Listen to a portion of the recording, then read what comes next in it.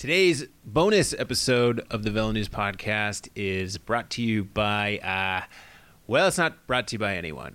No sponsors today, no catchy intro music. Sorry, no drums and jazzy tunes to lead us in today for the bonus episode. Today, I just wanted to play my interview with Andrew Bernstein for you all to listen to this weekend. Andrew, if you've been reading the site, you may have seen some of our coverage around him. He is a longtime racer, a bike industry veteran. He was at Bicycling Magazine for a long time. Works with True Communications, a PR firm. He's also a good friend of mine. We met when I lived in New York City, raced against each other, and have known each other, from bike media circles since then. On July 20th, Andrew was riding home from the velodrome here in Boulder, Colorado, when he was the victim of a hit and run. He was struck from behind by a white Dodge van. The impact threw him into a ditch, and he was left to die. And Andrew has a very harrowing tale of crawling out of that ditch, and then he was saved by a Good Samaritan and a bunch of doctors and trauma specialists at several different hospitals. And he survived the incident, and he is now on the road to recovery. I went and met Andrew at his hospital in Denver this past weekend to talk about the incident, to talk about his perspective on cycling, on driving, on life in general. And I found Andrew's perspective to be very insightful and valuable. And look, be forewarned, we're talking about serious topics here, about life and death and a person's experience with incredible trauma that I hope none of you ever have to deal with. But for those who, are interested in hearing Andrew's story, listen on. If it's a bit too heavy of a topic, hey, no judgment. This one might not be for you. But I wanted to present Andrew's interview in total for you all to listen to. We had posted an excerpt from it on the site this week. Be forewarned, I went down there with my fancy podcast audio recording equipment, but I brought the wrong memory card. It was very frustrating, so I did the interview on my phone, so it doesn't have the high quality audio quality that you're used to listening to in the Velo News Podcast. But, quality aside, I think it's the content of what Andrew has to say that has tremendous value. So I will leave you with that, and we will get on to Andrew's interview, and I will catch up with you all this coming week. Everyone, please be safe out there, hug your loved ones, and enjoy this interview with Andrew Bernstein. I guess a good place to start is just begin from the beginning. July 20th, 2019. What do you remember? What were you doing? And take us through the crash. Sure. So I had left my house in South Boulder, and I was riding. My plan was to go to the velodrome out in Erie, switch to my track bike, which I keep there, and do some intervals, and then ride home. I actually bumped into Ben Delaney on the bike path on the way out of town, and he made fun of me because I had directions written on paper taped to my top tube instead of programmed into my Wahoo, which, I fully deserve that. And then I continued riding, made it to the track. There were a few other people out there, and the guys out there were getting track certified. So we were kind of taking turns, and we were riding together a little bit, and I was doing my intervals. And then it started raining, and you can't ride the track in the rain, so we all decided to pack it in. I got myself out of there as quickly as I could because I wanted to get home before the worst of the rain. And so I started riding down Arapahoe, and one of the guys who'd been to the track passed me in his car and waved back, and that's kind of my last memory before the crash. And then I remember coming to in the dirt and not being in pain, but knowing that I was very badly hurt and I needed help. And I was looking for my phone, and I either I can't. It's a little bit fuzzy. I either couldn't find my phone, or my arms were broken and I couldn't get them back into my pocket. So then I remember thinking about how, okay, well, if I can't call 911, I need to signal a car. So I was thinking about how I'd like sit up or raise myself up somehow. And that's my last memory before I woke up in the ICU 7 or 8 days later. You were found by a gentleman who, his name Tim, said that he had something like that happen to him before, the cyclist. What did you glean from Tim or the people about what happened and how you were actually saved on the side of the road? So yeah, Tim. Well, I did indeed figure out a way to raise myself up. So Tim was driving home from church with his father, who's elderly, and Tim was driving down the road and he saw me, he saw my face, and it was kind of fleeting, and he was kind of like, whoa, I don't know if I really saw what I think I saw. But he turned around and he came back, and on the second pass he didn't see anything, but he turned around again and he made a third pass down where he thought he had saw me, and on the third pass he saw my bike, and being a cyclist himself, he kind of deduced that maybe something bad had happened. Pulled over and looked around, and he found me.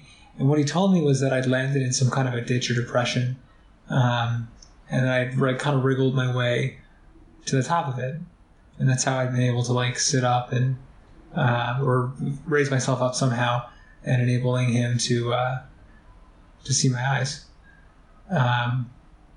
So he called 911 and he stayed with me, and the ambulance came about 15 minutes later from Lafayette, and I was transported to Boulder Foothills Hospital, where they put a chest tube in me, and they couldn't control. I had pretty severe internal bleeding, so they couldn't control it adequately, so they packed my pelvis, which literally they just stuffed a bunch of rags in there, and then sewed it up. And at that point I was airlifted to Denver Health, which is a pretty noted trauma center. And, once I got there, they continued to try and stabilize my blood pressure, and they started to do whatever else they could to take care of me. And then, that kind of began a several days long push to keep me alive and also address some of my orthopedic injuries, which were severe and numerous. What have you been told about how close you came to losing your life? What have you been told about just the severity in the moment of those injuries that you sustained? I came very close to death. It took them a day to control my blood pressure and to get the internal bleeding controlled. I lost a lot of blood, and I am incredibly grateful to Tim and to the emergency room doctors I saw in Boulder, and then initially at Denver Health, because they saved my life. Without them, I would be dead.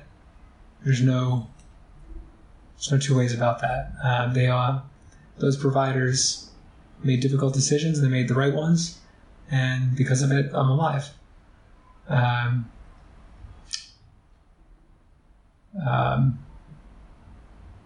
I was unconscious and sedated for all of that, but it was an extremely scary time for my fiancée Gloria and my family. I'm very grateful to be sitting here talking to you now. So let's go through the laundry list of injuries you just told me about off air. Starting from your head to your toes, what did you sustain in the crash? So, my theory is that the van hit me on the left side of my body, which caused most of the severe injuries. And then there were a couple of more minor injuries that I think were caused when I hit the ground. That's my theory. No doctor or forensic specialist has told me that, but that's what I think.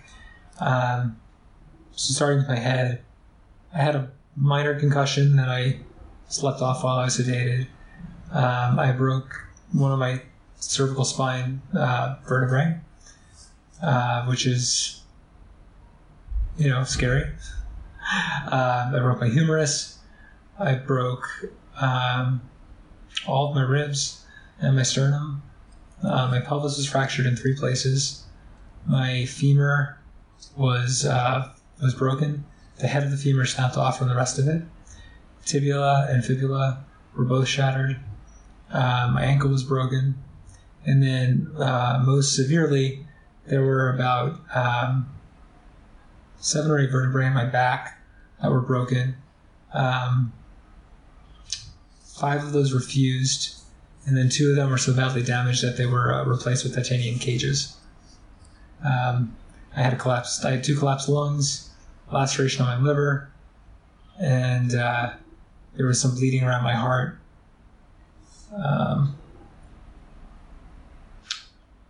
So that's the laundry list. That's a long laundry list. Yeah, they refer to me as a polytrauma. Yeah, that's, and of the more than a dozen you listed off, I mean, most of those are serious, if not potentially life-threatening. With anyone could kill you. Any one of those things could kill you. Yeah. Maybe not the ankle. Yeah, broken collarbone. Yeah. Oh, I forgot my collarbone. I also broke my right collarbone. The cyclist injury, the traditional cyclist injury. That's the one I think maybe happened when I hit the ground. What are your initial memories about coming to? Because you were out for more than a week, about a week still? It was about a week. I think it was 6 days. So I came to in the ICU at Denver Health. And I was suffering from what they refer to as ICU delirium.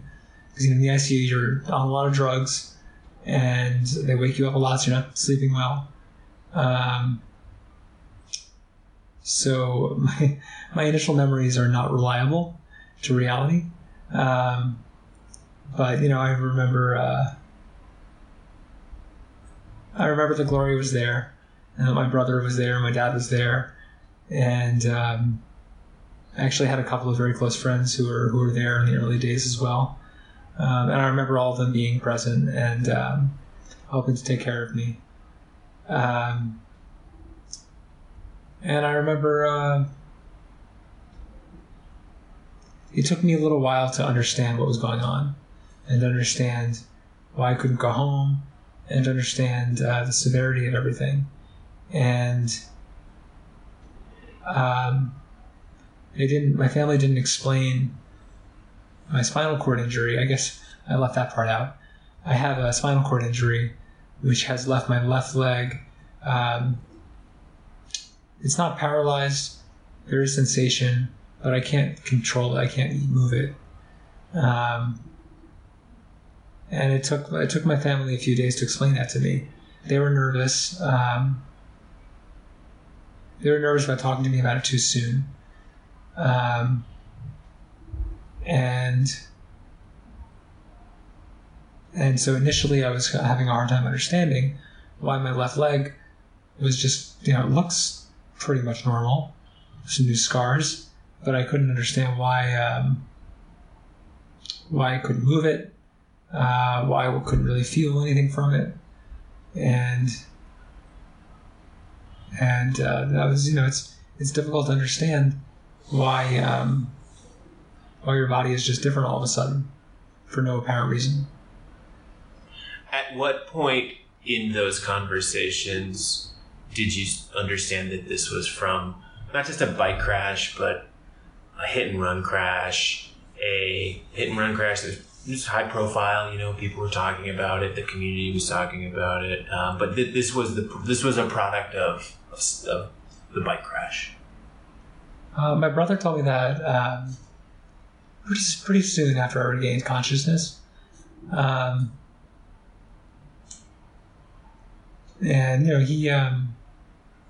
he explained to me that I'd been hit by a van, and that it was a hit and run. And I was once I kind of got over the delirium, I was just so grateful to be alive that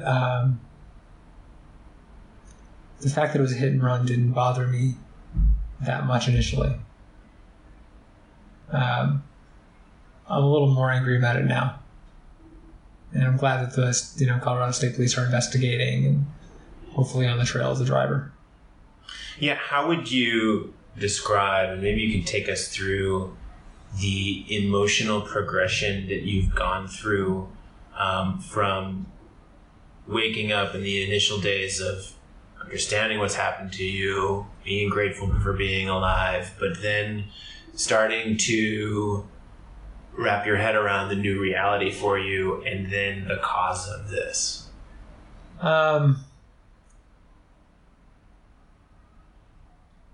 Well, when you experience a trauma, whether it's like what I've been through or losing a loved one, it's important to be open to the full range of emotions. And I think that's where I'm at. Like, I feel a lot. I feel grateful. I feel sad. I feel angry. I feel confused. I feel frustrated. I feel proud. And they all kind of come and go. And, again, like I really am trying to focus in on the gratitude. The gratitude and the pride in like what I am accomplishing. Because when you have an injury like I have with my left leg, you have to relearn. You have to learn how to stand up. You have to learn how to get from the bed to this chair I'm sitting in. And it's hard, super hard, especially when I'm not able right now to use my left arm because it's still healing. So, effectively I've got a right arm and a right leg, and they've got to do everything for the rest of my body. But on the other hand, I stood. When I stood the first time, it was the hardest thing I'd ever done. It's harder than any interval I'd ever done on my bike. It took every muscle in me. And I'm proud that I did it. And now it's easier. I can stand much easier now. So,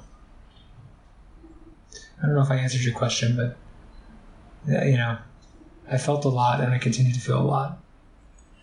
We're cyclists. We've been part of racing communities for a long time. And I know from my experience, I've had some experience with people being hit by cars, traumatic injuries.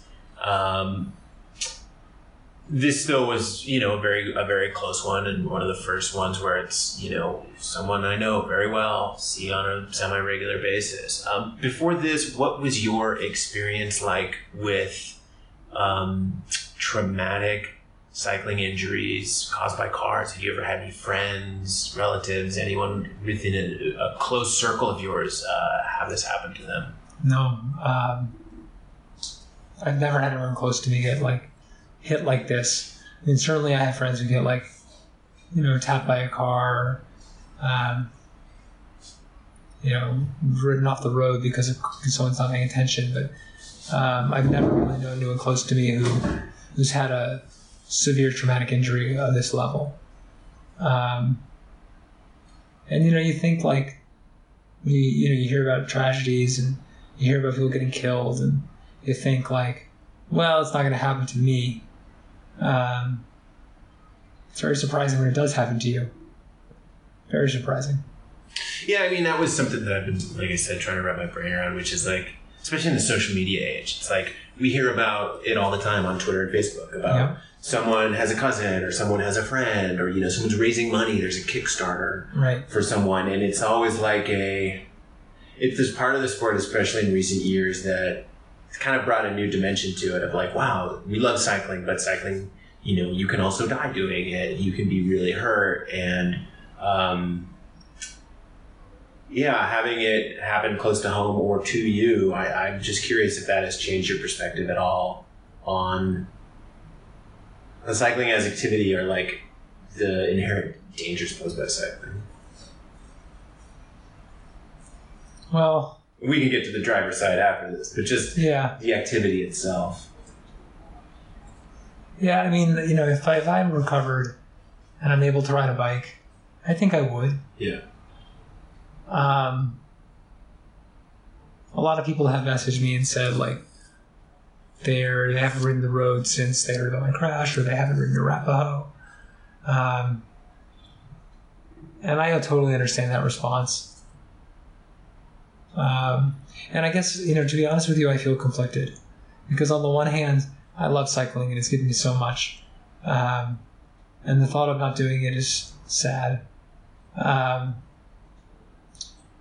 the other hand, yeah, the roads are dangerous.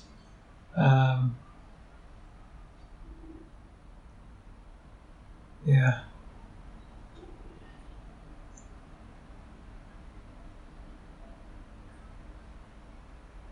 Yeah, but I guess to like summarize and answer your question, like, I would ride the road. Yeah. I don't know, I chose to ride Arapahoe that day in part because it was raining and I wanted to get home quicker. It's a straight shot. Would I make that choice again? I don't know. Probably not. But I think I would ride the road. Listeners should take note that the road that Andrew was riding on, I mean, big wide shoulder, big bike lane. I mean, there are sections of Arapahoe that are, more kind of country road, speeds are a little bit high, but where you were hit, I mean, you weren't doing anything wrong. You were riding a section of road where you can see cyclists, it's very visible, there's a bike lane, there's space set aside for it, but and I drive this section of road all the time. It's the way I drive in. I told you beforehand, I see crazy stuff on this road of people, just drivers who are impatient, drivers who are texting, people swerving around, people who are late for work. And you do see that stuff everywhere. You see it on every road. And I guess that's more of, I told you, I haven't ridden my bike since. And it's less because it's like, oh, he got hit, but it's more like, yeah, he got hit on a road that has a bike lane, that has like great visibility, that has all of the things I think that you would look at in a road and say, yeah, I could ride here. Right. Other than the fact that, yeah, okay, a lot of cars drive on that road. But like, there is infrastructure set up to keep cyclists safe. And it's just not adequate. Yeah. So, to take me through your thinking around the accident and the opinions you have about maybe not who's to blame or what's at fault, but like how infrastructure, how education, how difference in paying attention do you think could improve the situation or have prevented something like this? Well, Fred, like we don't know who's driving the van yet. Yeah. Or what their circumstance was. If they were texting, if they were drunk, if they just hate cyclists and decided to take it out on me. But certainly, like, driver education in this country is laughable. Yeah. And I would love to see, more serious effort made to teach people who are learning how to drive that it's a real responsibility to be behind the wheel, and you are controlling a deadly weapon that is never more than a couple of seconds away from killing somebody, and maybe the driver. And I remember my driver's ed. It was like, the pedal on the right is the gas, the pedal on the left is the brake. Here's the gear shift. Go ahead. And it's just not adequate. And then, the other thing that's not adequate is that you get a driver's license at the age of 18, and it's valid for, depending on the state, it could be valid for the rest of your life. So, if I was emperor of the United States, I would make driver's ed much more stringent, and I would make, retesting a requirement every 5 years.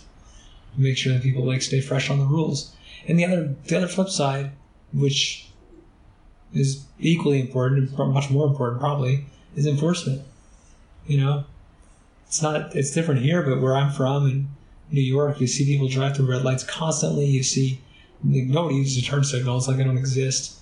You see people making illegal rights on red, and there's very little to no enforcement of all that. So I'd like to see enforcement.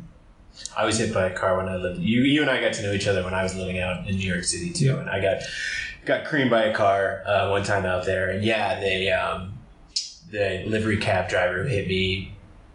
No ticket, no nothing. They ruled it a no fault crime, and I had the right of way, and I was riding through an intersection on the bike path, and he made a very quick right turn and just creamed me, and no enforcement. It was just sort of there's this. It seemed like an attitude of like cyclists are part of the. It's like hitting a telephone pole or something like that. You know, it's not seen as the same level of severity. It's like, oh yeah, well there are cyclists on the road, so these quote unquote accidents are going to happen. Right. I don't know about you, but I actually felt when I first moved back to Boulder, I actually felt a lot safer almost riding in New York City because.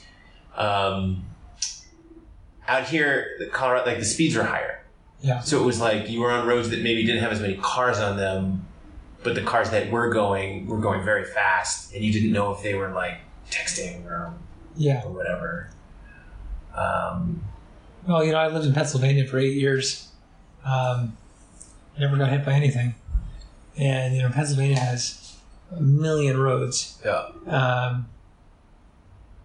And like in Colorado, we have a smaller number of roads, and I think like the effect of that is it's concentrated. Yeah. And because it's concentrated, the roads are built for higher speeds. And the roads, Boulder itself has amazing bike infrastructure, but outside the city, the infrastructure is not really designed with shared use in mind. Those roads are primarily built for cars, and some drivers are very respectful. Other drivers are not. Other drivers are willing to see cyclists as just an obstacle in their way. Yeah. And that's how people die. Make sure we should be. Yeah, still good. So Andrew, you and I have known each other for a number of years from bike industry. You were with bicycling for a long time in a variety of different roles. You were with True Communications, working with a number of different brands. We see each other at cycling events. We see each other at Interbike. Come by the office all the time. What does your future in the bike industry look like? I'll be returning to work with True Communications. Yeah. Where I've been since May of 18. I'll be returning to work as soon as I'm able, which I hope will be soon. Being away from work has been challenging. Yeah. Because, I miss my clients. I miss helping them, and I'm very excited to get back to it. There's some big news coming out from one of my clients from Wahoo at Eurobike, which I think starts tomorrow. And I'm bummed that I'm not there to help them spread the word. Mm-hmm. You are going to be moving to Craig Hospital in the southern Denver metro area, which is a world-renowned facility for working with people with spinal cord injuries. What is that going to look like for you? What does the care look like, and what does the road ahead look like for you there? Yeah, so I've been at this. We're in my hospital room at the long-term acute care facility where I've been for about 3 weeks.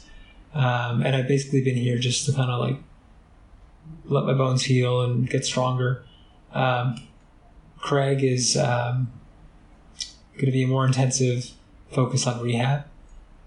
So the expectation is that I'll be doing 4 to 6 hours of rehab every day, focused on my leg and my arm, but also focused on just getting better at standing up, learning how to take a step, seeing if I'm able to do stairs, that kind of stuff.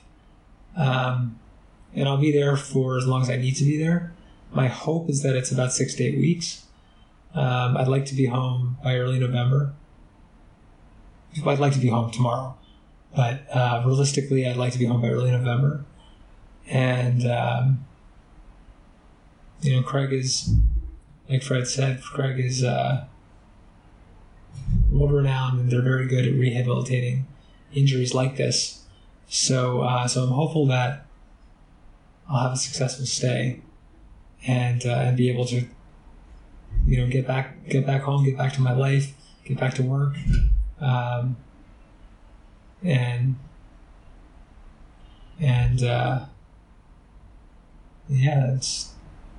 that's the hope. You talked about it before, the going through the different emotions. I mean, you seem to be a pretty well-adjusted person in being able to like cope with this, like, sort of mentally, emotionally. Well, I talked to my therapist immediately before talking to you. Yeah, I was about to say, She helped me get level. I mean, like, I could definitely see a scenario which would be like just raging mad all the time.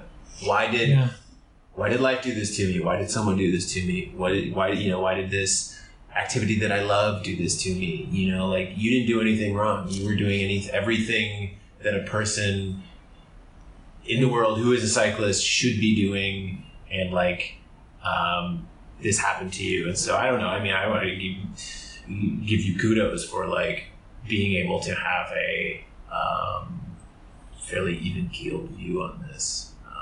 But it sounds like it's kind of been a process to get to that point. Well, I don't know. I mean, I woke up with a lot of gratitude, and I've really been able to hold on to that. I honestly don't feel that mad. I feel sad at times. I feel angry at. I'm sorry, I said angry. I feel frustrated at times. I feel. I feel the difficulty of what I'm going through, for sure, but I don't have a lot of anger about the situation. I hope that the Colorado State Police catch the driver, but I'm not fixated on that. Mm-hmm. I'm much more focused on just rehabilitating my leg and trying to get back to my life. What is a piece of wisdom that you've gleaned from this experience that you would hope to pass on to cyclists? Just don't get hit by a van. Yeah. It's terrible. I don't know. I mean, you know what? The advice that I would offer, Fred, is like, I have really been supported by a tremendous network of family and friends. And I've gotten cards from people who are cyclists who I don't know, who just decided, like, hey, like, this cyclist got messed up. We're going to send him a supportive note. And that's helped me a lot. Like, all the positive vibes and all the prayers and all the thoughts, like, that's been, it's been tremendous for me. So the advice that I would offer is, invest in your community and invest in your loved ones with your time and your energy, and then when you need them, they will be there for you. And how about advice that you would give to drivers? Just fucking put your phones down. Like, if you're driving, you're driving. You should not be doing anything else. And just please remember how vulnerable we are. We're not surrounded by a steel cage that will keep us safe. I would ask drivers to treat driving like it is a responsibility. And I think too many people don't understand the responsibility. So that's what I would tell drivers. Well, I can vouch for it, Andrew. I mean, it's not surprising to me that people have reached out to you, because you are definitely one of those cyclists who, whether you like it or not, you end up becoming a big part of the communities that you're in. You put on events, you participate in events, you talk to people, you're a very visible part of a cycling community. And so I always think about that when I think about you as like a person who has sort of a innate ability to go into a cycling community, put yourself into the integrate yourself into the fabric, and be a person that people get to know and really like and respect. So Well, thanks, Fred. it's not surprising that a lot of people would be reaching out to you. Not everyone can do that. Yeah, thanks. It's, I was, when I lived in Pennsylvania, I had the cyclocross series. And I love that. I love promoting that. I love giving everyone a good time every week. And I've been trying to figure out how I'm going to do that in Boulder. Not necessarily the exact same thing, but how I'm going to integrate myself more into the community. And I guess I didn't realize that I kind of already had. There's just the number of people dropping by. And the number of messages I've received, through Instagram and Facebook and Twitter and wherever else. It's been humbling, and it all really does help. I really believe that excuse me. Sorry, everything's exhausting when you're this injured. I really believe that all the positivity coming my way is the reason that I've been able to progress relatively quickly. Awesome, man. Yeah. Well, I appreciate the time. Yeah, it's been great to talk to you.